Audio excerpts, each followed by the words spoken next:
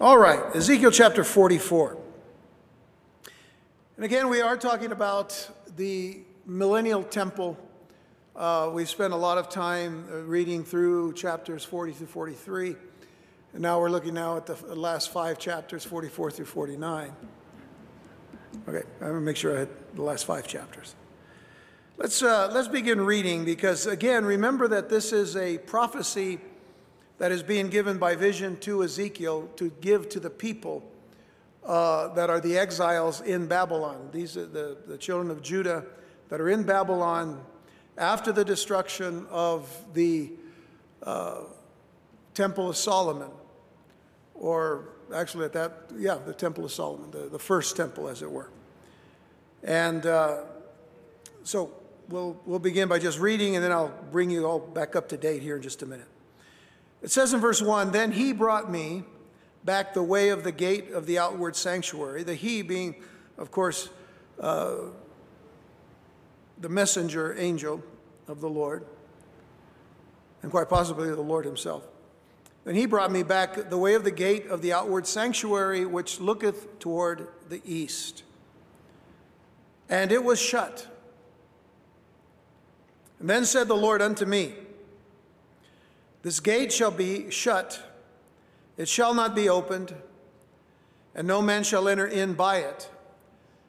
Because the Lord, the God of Israel, has entered in by it, therefore it shall be shut. It is for the prince. The prince, he shall sit in it to eat bread before the Lord. He shall enter by the way of the porch of that gate. Notice, not through the gate, but through the porch of that gate, and shall go out by the way of the same." So as we return now to the prophecy of Ezekiel, after a considerable hiatus, there are a few things that we need to review and a few things we need to remember. First of all, chapters 40 through 48 are not always easy to understand. I think I said that at the very beginning of those particular chapters. And there are quite a few differing views concerning this last section of the book of Ezekiel.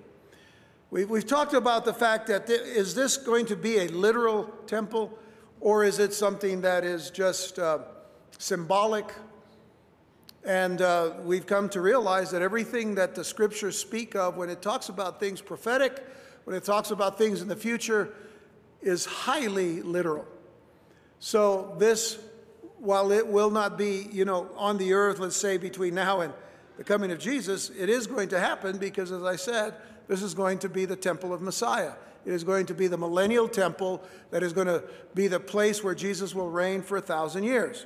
All of that we've covered in great detail. Now, one thing that we do know is that this portion of Scripture pertains to that time that I'm talking about that is yet to come, the millennial kingdom. The word millennium, of course, speaks of 1,000 years. Therefore, it is the 1,000-year reign of Christ from his throne and temple in Jerusalem. So, it's a future event. But whatever seems problematic for us in this last section of Ezekiel, if it seems to be a problem or a dilemma to understand, there are still some great lessons that we can learn. Consider what the Apostle Paul wrote to the Romans in Romans 15, verse 4, when he said, "For whatsoever things were written aforetime, or before time, were written for our learning." And he's speaking about the things that happen in what we know as the Old Testament. What things were written aforetime were written for our learning, that we through patience and comfort of the Scriptures might have hope. So as we learn from the past, and this is the understanding of what Paul is saying to the Romans and to us, as we learn from the past, as well as from the coming future, but we'll get to that in a moment. As we learn from the past, we are encouraged and motivated to endure and to be comforted in the present as we look ahead in hope to the glorious future. That is how we as Christians have to live our lives today. We learn from the past. We're to be encouraged and motivated to endure through the trials and the hardships of this life in the present and be comforted in the present as we're looking ahead with biblical hope to that glorious future, which is the promises that God has made of eternal life with him. Whether it be certainly in the millennial temple, which comes first, or the millennial reign of Christ, which is first for 1,000 years, and then, of course, with the new heavens and the new earth and a new Jerusalem, and all where righteousness will dwell, which will be what we will know as heaven. So let me add, if I may, more of God's wisdom for us from the Apostle Paul. If you will, go back to Romans chapter 5 for just a moment. We're getting back to Ezekiel here in just a moment. But I just want to add a little bit more encouragement on this issue of hope. Because here again, we're looking at something that is yet to be done. It's something that has not happened yet. But what we need to understand is that everything that has been predicted that has happened 100% the way God said it would. Everything that God has promised, everything that Jesus promised that would be fulfilled by our time has been fulfilled. Everything about Jesus in the Old Testament that was pointed to his coming has been fulfilled. And whatever has to be fulfilled before Jesus comes again, those things are being fulfilled even now. So in Romans 5, verses 1 through 5, this is what Paul says. He says, therefore, being justified by faith, we have peace with God through our Lord Jesus Christ. Now, that peace, let me just tell you right now, that peace goes a long way. The peace of God goes a long way in the hearts and in the minds of the believer. Because no matter what we go through and no matter what we struggle in this life, we can have peace with God. The conflict that we had with God before is over. We have peace with God. He rules and reigns in our lives. He should. And when he's not ruling and reigning in our life, that's when we don't have peace. So it behooves us to have this peace with God by having that salvation assured in our hearts that Christ has indeed saved us through the work that he did on the cross for us. And we believe that and trust in it. He goes on and says, by whom also we have access by faith into this grace, into this undeserved favor wherein we stand, and rejoice in hope of the glory of God. So tonight we sang, which is always an expression of joy. It is an expression of rejoicing in the things of God, who he is, what he's done, what he's doing, and what he's going to do. That's hope. Rejoicing in hope of the glory of God. And not only so, Paul goes on to say, but we glory in tribulations also. That's the hard part for us. That's the hard part when we're dealing with things in our flesh. And I say that because when we deal with issues, we deal with them because we're in flesh, aren't we? I mean, if we weren't, I wouldn't be able to see you, but I see you, and you see me. So we face tribulations, we face trials, we face testings. And yet, Paul says, not only so, but we glory in tribulations also, knowing, and here's the reason why, knowing that tribulation worketh patience. Tribulation, in other words, produces patience. The things that we go through, those testings, are like being a piece of prepared metal, or being prepared metal is going to be on an anvil that's getting itself beaten up there a little bit to be shaped and molded by the ironsmith.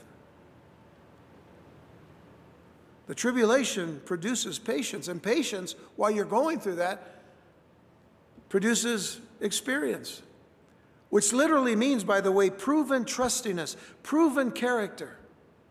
It builds our character in Christ. And then that experience produces hope.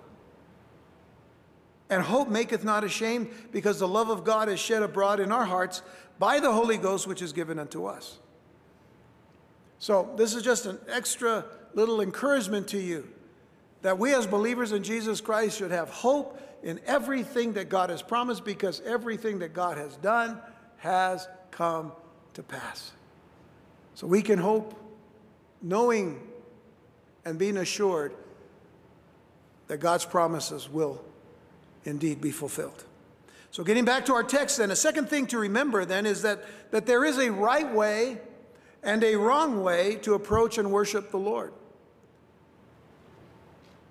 Now, simply the right way to approach God is through faith in the promises of God. We are to approach God through faith in the promises of God, which included the coming of the promised Messiah and the great gift of the promised land. And by the way, when I talk about the promised land, I'm not just talking about the land of Canaan that becomes later the land of Israel. That's just a picture of a more desired country, which is heaven. And that's the type, a symbol and a picture of heaven, which is the promised land. So we worship God rightly when we come in faith, trusting in all of the promises of God. Jesus also taught us that the right way to worship God is in spirit and in truth, which is seeking him with sincere hearts and active, lively, and dynamic minds. Seeking him with a sincere heart and a mind that says, I want to do more than just believe, but I want to live this life out as a believer. So we worship God in spirit and in truth. In spirit, in that realm that the Lord has given us where we can meet with him. In truth, which he's given us in his word. But sadly, the people of Israel had not always approached and worshiped God the right way. There were times when they did. There were times when they did that out of fear. I mean, real fear. Just read the 19th and 20th chapter of Exodus. You know, when they're at the base of Mount Sinai, and they know that God is there, and they're trembling because of the thunder and the lightning and all. And then they listen to God, and then they worship God until when? Well, Moses went up the mountain to be with the Lord and to get the commandments from him, and the people were saying, hey, you know, Moses must be dead. He hadn't come back yet. So what did they do? So they started imagining what God would look like, and they made a golden calf, and they began to worship that. So they didn't always approach and worship God the right way. Why? And the answer is they hadn't trusted. They hadn't trusted in the promises of God, but in their own good works. Eventually, they would get to a point where they were doing the rites and the ceremonies as if to say, as long as we do this, no matter what else we do. You know, they could go to the temple and do all of the rites and rituals, and they'll do the offerings and whatnot. And then at night, they go up into the mountains, and they go into the groves, and they begin to worship other gods. That was the wrong way, because God said, I'm the only God there is. I'm the one true God. I'm the only God that there is to be worshiped. You don't worship other gods. So they hadn't trusted in the promises of God. And many of them had even offered their worship, as I said, to false gods, not to the true and living God. So a third thing to remember then is that Ezekiel is now preaching to the exiles in Babylon. They're exiles because they were disobedient and they were rebellious, and God brought judgment upon his own people. But that was after he warned them how many times? Too many times to number. Warning them, return to me, come back to me. Repent of your sins, repent of your rebelliousness, and I will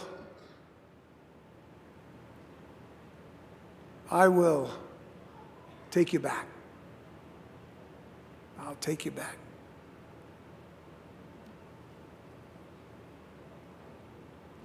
I'll bless you. God wants to bless you. God wants to bless you.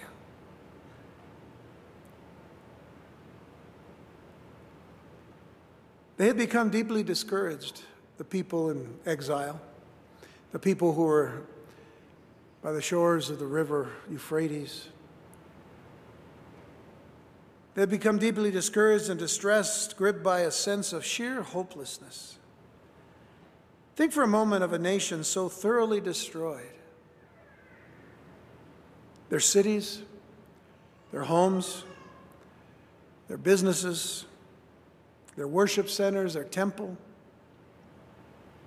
their properties, not to mention many of their own family members killed during all of that siege by the Babylonians. The Babylonians are ruthless people. You get in their face, they kill you. That's what they did. That even if they were set free to return home, even if they were set free, they believed in their minds that there was no reason to return. And what were they going to return to? All that was left was bare land and rubble. But the messages of these last 9 chapters of the book of Ezekiel were preached actually to lift the exiled people's spirits, to lift them up, to encourage them that God had not forgotten them. See, God hadn't forgotten them then, and God hasn't forgotten them now.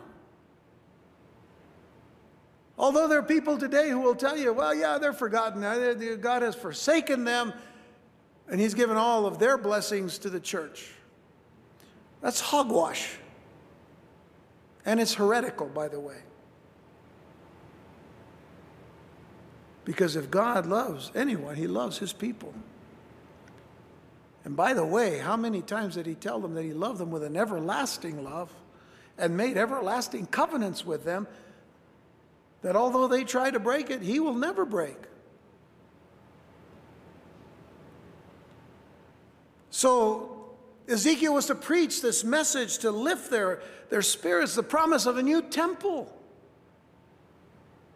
the promise of a new worship. A new land someday in the future would have encouraged and renewed a great hope within them. That was the whole point, that God said, tell them these things. Having now described the temple that the Lord showed him in a vision, Ezekiel tells his people how the Jews will worship in the end time of human history.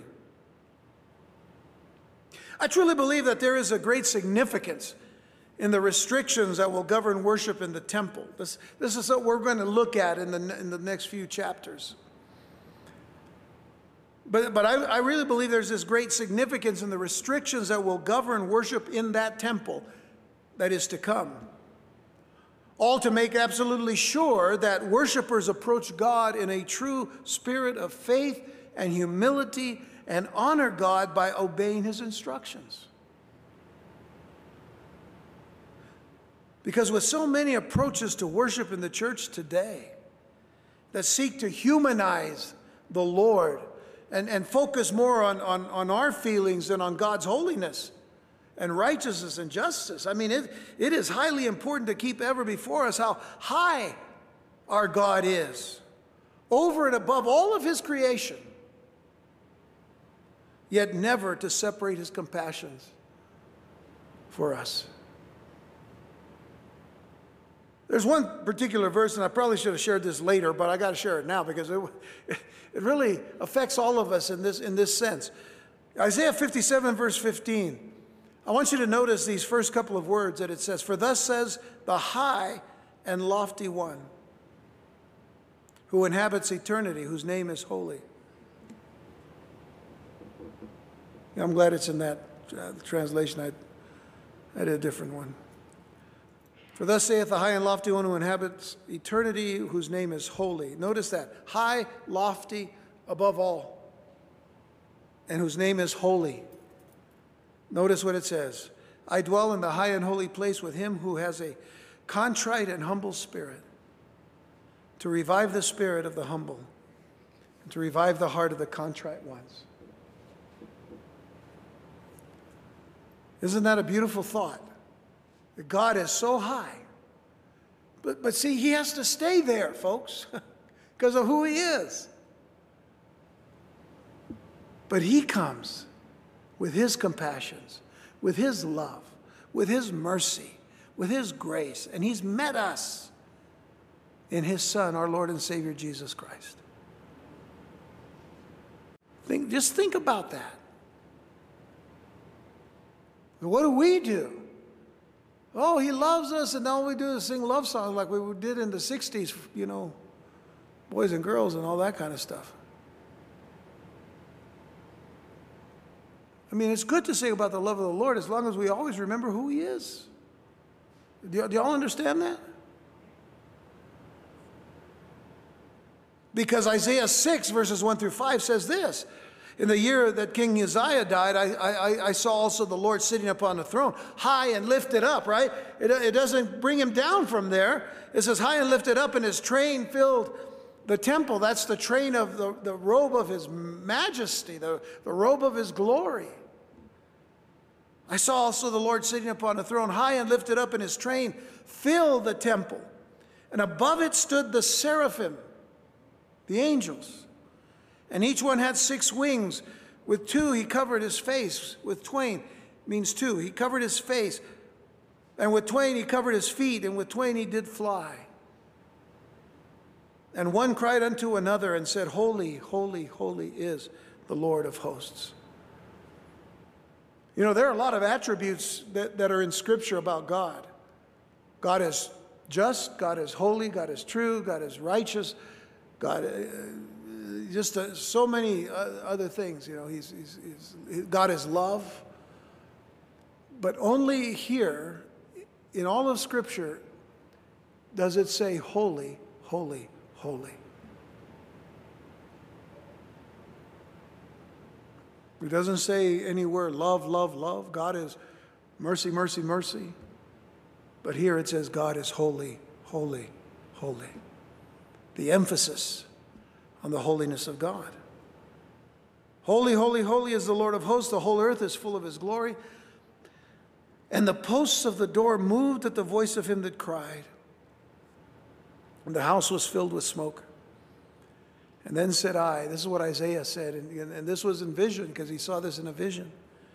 Then said I, woe is me, for I am undone, because I am a man of unclean lips, and I dwell in the midst of a people of unclean lips, for mine eyes have seen the King, the Lord of hosts.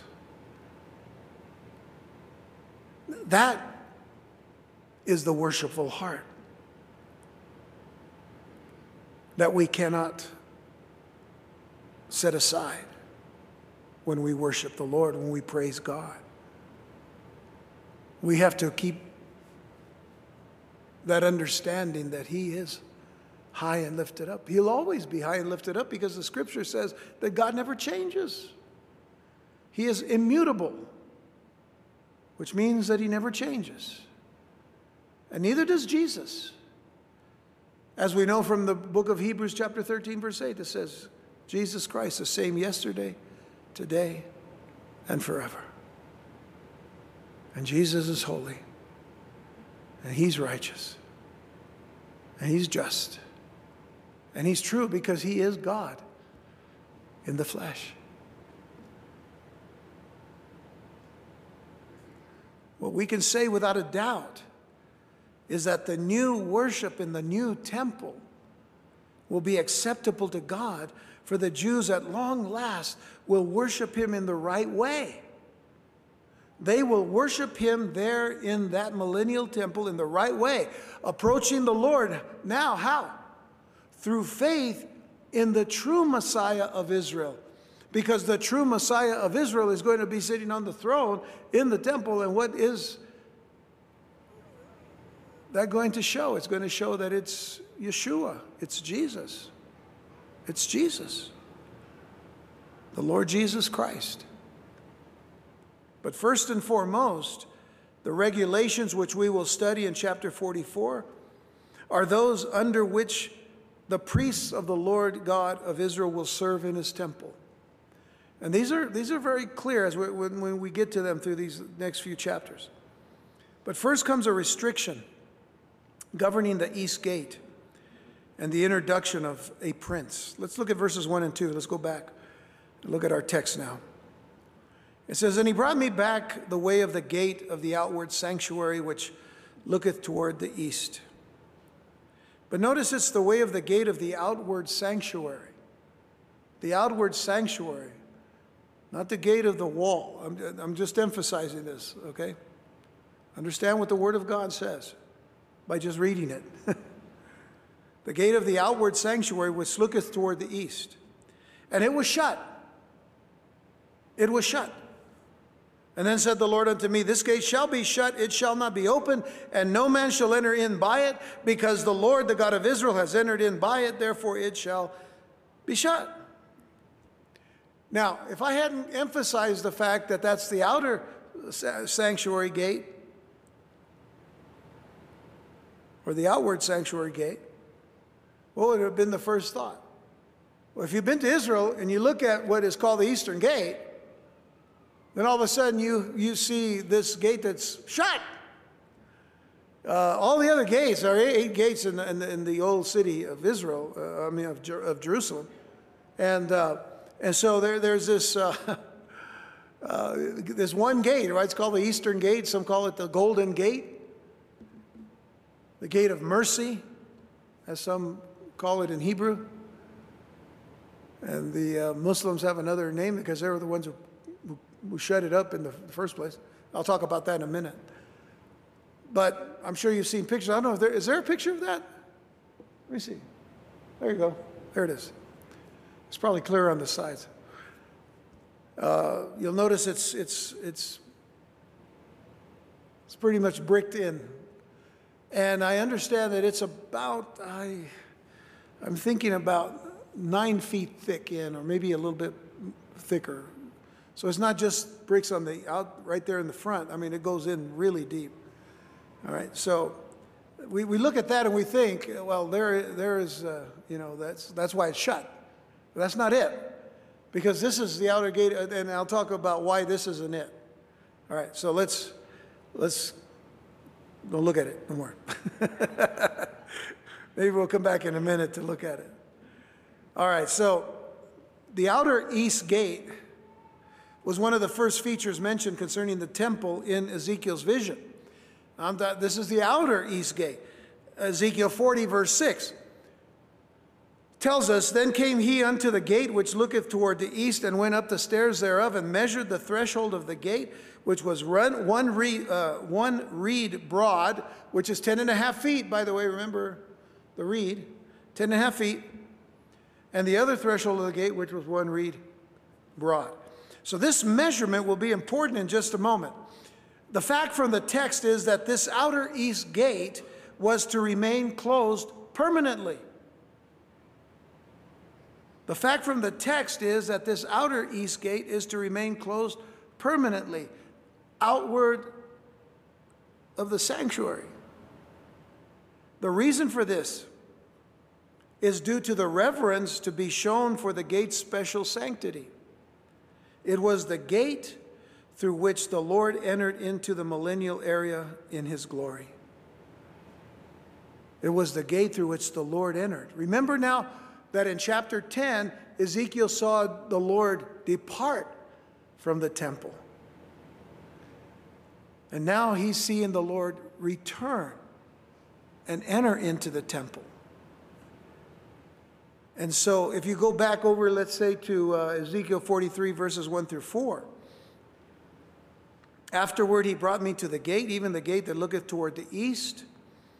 And behold, the glory of the God of Israel came from the way of the east, and his voice was like a noise of many waters, and the earth shined with his glory. And it was according to the appearance of the vision which I saw, even according to the vision that I saw when I came to destroy the city. And the visions were like the vision that I saw by the river Chebar. And I fell upon my face." Chebar, of course, is in Babylon. And remember that he was transported again to Jerusalem. So he says that, "And the glory of the Lord came into the house by the way of the gate whose prospect is toward the east." That gate would be shut now. And it's to let us know something. When that gate is shut, that means the glory of the Lord will never depart from it again. That's the whole purpose of that gate being shut. Because the Lord is back, and in perfect English, he ain't going nowhere. He's there. He's going to be there.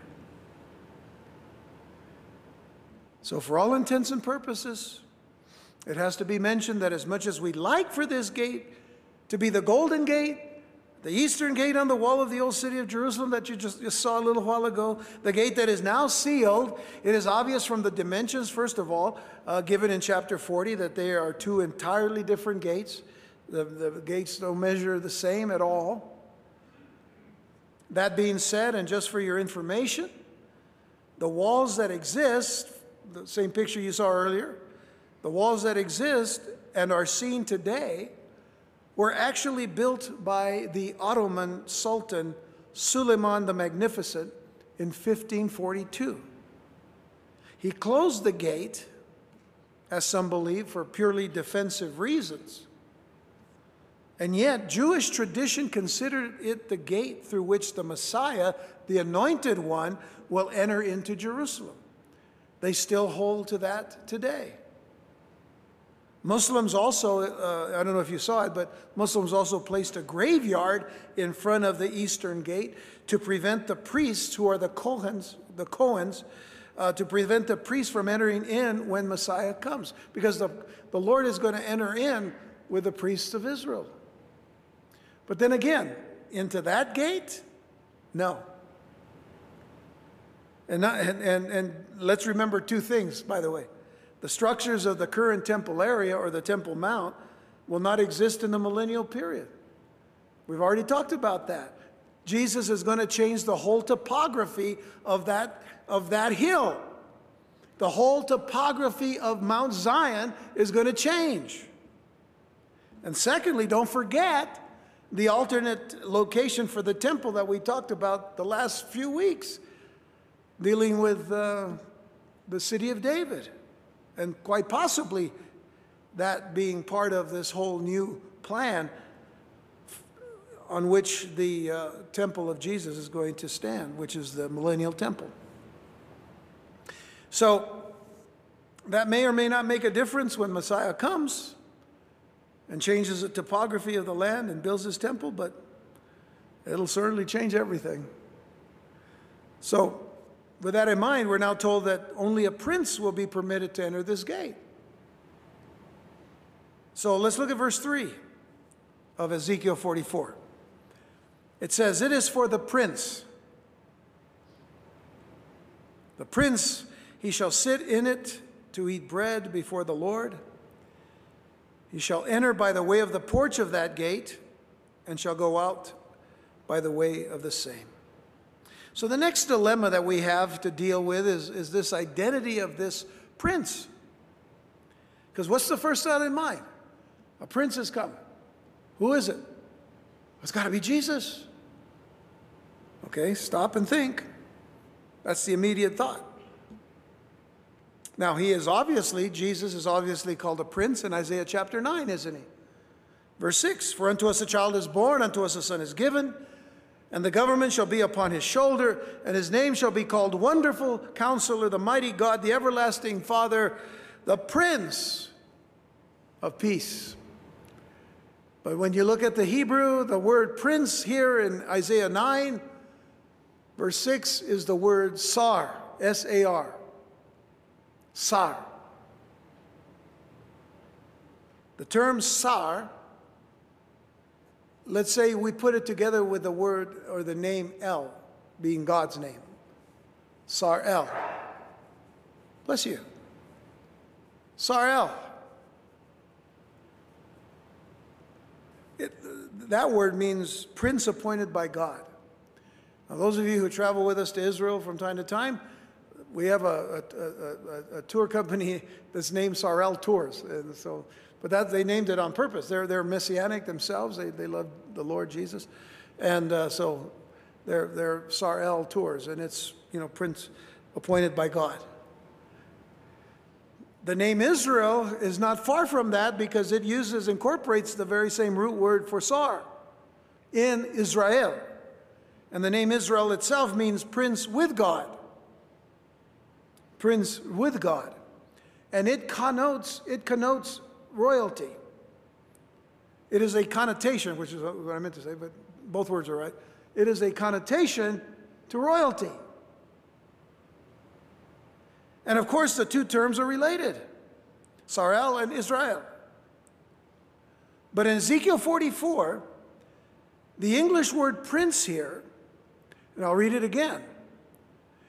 It is for the prince he shall sit in it to eat bread before the Lord. The English word prince here is actually the Hebrew word nasi, N-A-S-I, with the emphasis on the I, nasi. It's a different word. It is translated as prince, but it could also be captain, chief, and a few other words, literally more leader than anything else. Now, Jesus is a leader, isn't he? He's certainly the captain of our souls, and he's the captain and the anchor of our souls and all. But here is a certain person named Nasi, or prince, and it's translated as leader, some kind of a leader. This particular leader is not the Messiah. And here's the reason why. We're going to follow through this so you'll know. Primarily because this leader will make a sin offering for himself. Look, go to chapter 45, the next chapter over. Notice in Ezekiel 45, verse 22. And upon that day shall the prince, Nasi, prepare for himself and for all the people of the land a bullock for a sin offering. For himself, notice, and for all the people. What does that tell you? I mean, this would not be possible for Jesus, right? It couldn't be possible for Jesus because Jesus doesn't need any cleansing. And besides, such a thing is not possible for Jesus because the Word of God says in Hebrews 4, verse 15, for we have not a high priest which cannot be touched with the feelings or the feeling of our infirmities, but was in all points tempted like as we are, yet without sin. Jesus came without sin. The Lamb of God who taketh away the sin of the world cannot have sin himself. But this particular prince prepares for himself and for all the people of the land a bullock for a sin offering. Now we'll talk more about it when we get to chapter 45. But in addition, this leader will also have natural children, which is not possible for the Messiah, unless you believe the Da Vinci Code. And I hope you don't, because that's a bunch of hogwash. But Ezekiel 46, go to the next chapter. Ezekiel 46, verse 16 says, thus saith the Lord God, if the prince, Nasi, give a gift unto any of his sons, and this is dealing with natural sons, the inheritance thereof shall be his sons. It shall be their possession by inheritance. So, let me just check something here.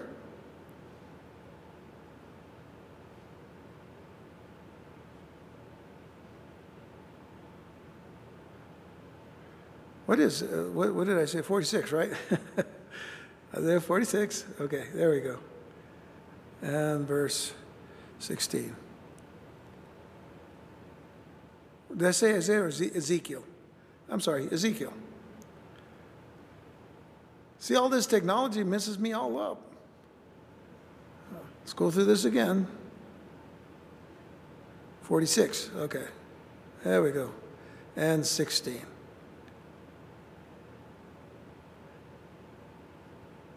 Now see, I'm just double checking all my sources. I checked them 3 times already, but I figure a 4th wouldn't be bad. Now see, not Sar. Big difference. So thus saith the Lord God, if the prince give a gift unto any of his sons, the inheritance thereof shall be of his sons. It shall be their possession by inheritance. That's not the Messiah. So now, there are those who believe that this prince is actually David. And there's some possibility that it could be David. If you read Ezekiel 34, verses 23 and 24, and listen to what it says. And I will set up one shepherd over them. Now, we all know that David was a shepherd, right? Yeah, okay. I just get distracted when people get up and leave. So, anyway, we all know that David was a shepherd, right? Yeah. Well, and he shall feed them, even my servant David. He shall feed them, and he shall be their shepherd. And I, the Lord, will be their God, and my servant David, a prince among them. I, the Lord, have spoken it. But we've determined, and back when we were looking at chapter 34, and as we'll see also in 37, that these were actually references to Jesus, who is of the line of David. And so we made those arguments then. And then the same with Ezekiel 37, verses 24 and 25, that says, and David, my servant, shall be king over them. See, so it's not going to be David who's going to be the king. We know who the king is. Who's the king? Yeshua. Yeshua is going to be the king, King of kings and Lord of lords. That's a clear reference then to Jesus of the line of David. So David, my servant, shall be king over them, and they all shall have one shepherd. And that brings back chapter 34 about the shepherd. And again, that's Jesus, because what did Jesus say? I am the good shepherd. They shall also walk in my judgments and observe my statutes and do them, and they shall dwell in the land that I have given unto Jacob my servant, wherein your fathers have dwelt, and they shall dwell therein, even they and their children and their children's children forever, and my servant David shall be their prince forever. David, as far as Jesus of the line of David, and pretty much I know that's the word Sar. But these passages have been shown to apply to the Messiah, as I said, and not to David. So this prince is more than likely an overseer of Jerusalem during the millennial kingdom who is not Jesus, but serves under Jesus' authority. He may very well be of the line of David, and I wouldn't bet against that. He is of the line of David, I'm sure. And don't forget that we're getting closer and closer to the Jews determining their tribes again, and from which tribe they all would come. And the technology of DNA research has brought us to that point where we can find out these things. And so that's going to be one major importance to the end times, because the 144,000 mentioned in chapter 7 and 11 of the book of Revelation speak of these 12,000 of each tribe. They have to know what tribe they're in. So that's an important aspect of this particular prince, who is some overseer that the Lord will use. And we're going to hear about him more, as we already noticed in chapter 45 and chapter 46. But what we do know from what we read here earlier in verse 3 is that he eats bread within the entryway of the gate, inside the court, and thus he's going to enjoy a special place of communion and fellowship with God. And that's pretty important, and that's pretty special. And don't forget that we've mentioned Zadok the priest. We're going to meet Zadok again later on in our study. We'll get to him later. Let's look at verses 4 through 48 now of Ezekiel 44 and bring this part of our study to a close. We're only going to look at verse 4, but study verse 4, but we're going to read down to verse 8. It says, Then brought he me the way of the north gate before the house, and I looked, and behold, the glory of the Lord filled the house of the Lord, and I fell upon my face. And the Lord said unto me, Son of man, mark well, take note well, and behold with thine eyes, and hear with thine ears all that I say unto thee, concerning all the ordinances of the house of the Lord, and all the laws thereof. And mark well the entering in of the house with every going forth of the sanctuary. And thou shalt say to the rebellious, even to the house of Israel, Thus saith the Lord God, O ye house of Israel, let it suffice you of all your abominations, in that you have brought into my sanctuary strangers, uncircumcised in heart and uncircumcised in flesh, to be in my sanctuary, to pollute it, even my house, when you offer my bread, the fat and the blood, and they have broken my covenant because of all of your abominations. And you have not kept the charge of my holy things, but you have set keepers of my charge in my sanctuary for yourselves. Now, this is many varied. This picture is many varied because you see, just by the fact that they rebelled against God and they disobeyed the Lord and disobeyed the ordinances of the temple and of worship, well, that in itself would bring judgment upon them. But in that particular case, then, what they did brought the Lord to bring the Babylonians, actually the Assyrians in the north, to come down to the northern kingdom. The Babylonians come all the way down into the south and the southern kingdom, and actually lay siege upon Jerusalem and the temple and destroy it all. Well, they were the ones that desecrated everything. They were the ones that came in and they took over because of their disobedience. But it was also other things. Go back early on in the vision of Ezekiel of the inside of the temple. And, he was taken in, torn a wall down and entered in and saw the very inside of all the blasphemies that they were doing inside their own temple. False worship. Going through all kinds of rituals, mostly sexual, as it were. All of these things in the temple. But on the outside, keeping that, that view that, well, you come, you do your offerings, and if you do it, then, you've done a good thing, and you go on. But God said, I see inside. I see all the way down to the heart of these people.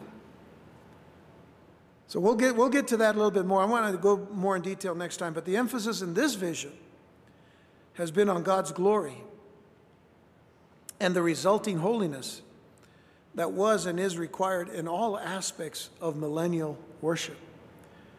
But may I say to you that it is not that different how we are to worship the Lord today. We are to worship him in spirit and in truth. We are to worship him in his right character. Worship him for his right character. Worship him for his holiness. Worship him in his holiness. Worship him because of his holiness. Offer thanksgiving to the Lord for his mercies, for his grace. Ezekiel was brought once again, you see, to see the Lord's glory filling the temple. And what was his immediate response? It was reverence. It was awe as he fell prostrate in worship, which means he fell to his face, laid out completely, almost as if dead, but laid out in worship before God. And the Lord undeniably used this experience to impress again on the prophet the importance of holiness. The importance of holiness. Because holiness must characterize the priests and their actions. That's where we're going in the next section of this chapter. When a person has a genuine encounter with a true and living God, and if you listen to anything, please listen to this. When a person has a genuine encounter with a true and living God, worship should always be the result. Why is it that many people today don't enjoy and appreciate worship, true worship? I didn't say, why don't so many people enjoy the singing or the praise and, the entertainment, as it were, in some places?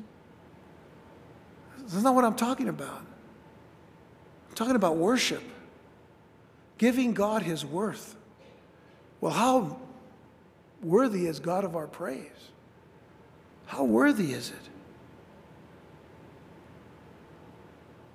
Why is it that many people today don't enjoy and appreciate true worship? Could it be because they haven't had a rich, real, and deep encounter with God? I really want to come back to this in just a moment. But Ezekiel was to remind his people where they had been. He needed to remind them where they had been, living in rebellion against their Lord and their God. He was to warn them of not traveling down that road again. Don't go down that way anymore. We've been called to do the same. We're to warn people of the rebellious path they may be traveling on and exhort them to turn to the Lord Jesus Christ. I know you'll hear things like, who made you the Holy Spirit? I've heard that before. Well, nobody made me the Holy Spirit. But the Holy Spirit told me to tell you, it's time to get yourself focused on the Lord again.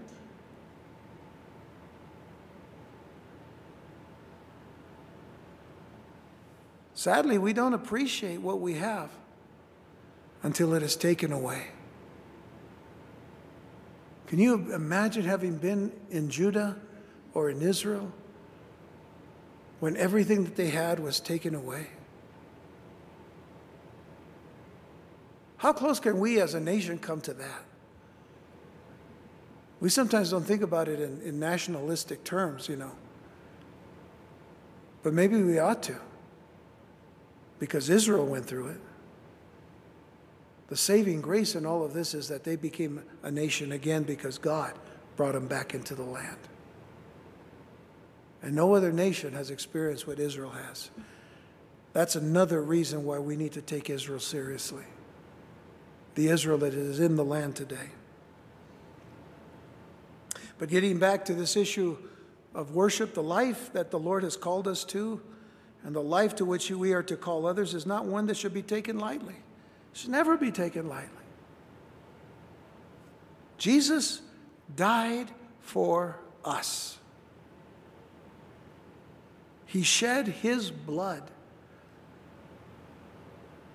And as far as I can see from the scriptures, when he shed his blood completely.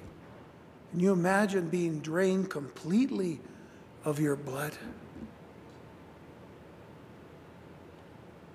He shed his blood as the Lamb of God, the one pure sacrifice for the forgiveness and remission of our sins. And he rose again on the third day. He rose from the dead on the third day, conquering sin and death for all who believe in him and receive him and call upon his name. It is not too late yet to come to Jesus Christ for eternal salvation. It's not too late. But there'll be a day when there is no more hope. There will be that day. In fact, we're told in the book of Jeremiah, the summer has ended. The harvest has ended. And we're not saved. That can happen. The day's coming. Today, there's still opportunity. There's still hope to come to Christ. But think about the words in Jeremiah 29, verses 11 through 13. For I know the thoughts that I think toward you, saith the Lord, thoughts of peace, and not of evil, to give you an expected end, to give you a future and a hope. Then shall you call upon me, and you shall go and pray unto me, and I will hearken unto you. And you shall seek me and find me when you search for me with all your heart. I don't say this to judge anyone, but I think I've seen too many half-hearted Christians. What God wants is a whole heart, our whole heart, our whole life.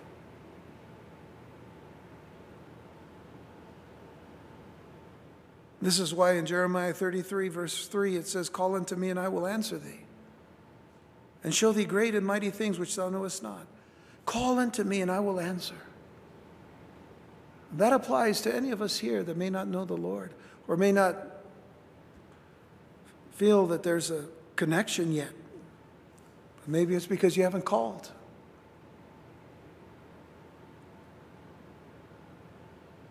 In John 1, verse 12, it says, "But as many as received him, to them gave he power to become the sons of God, even to them that believe on his name."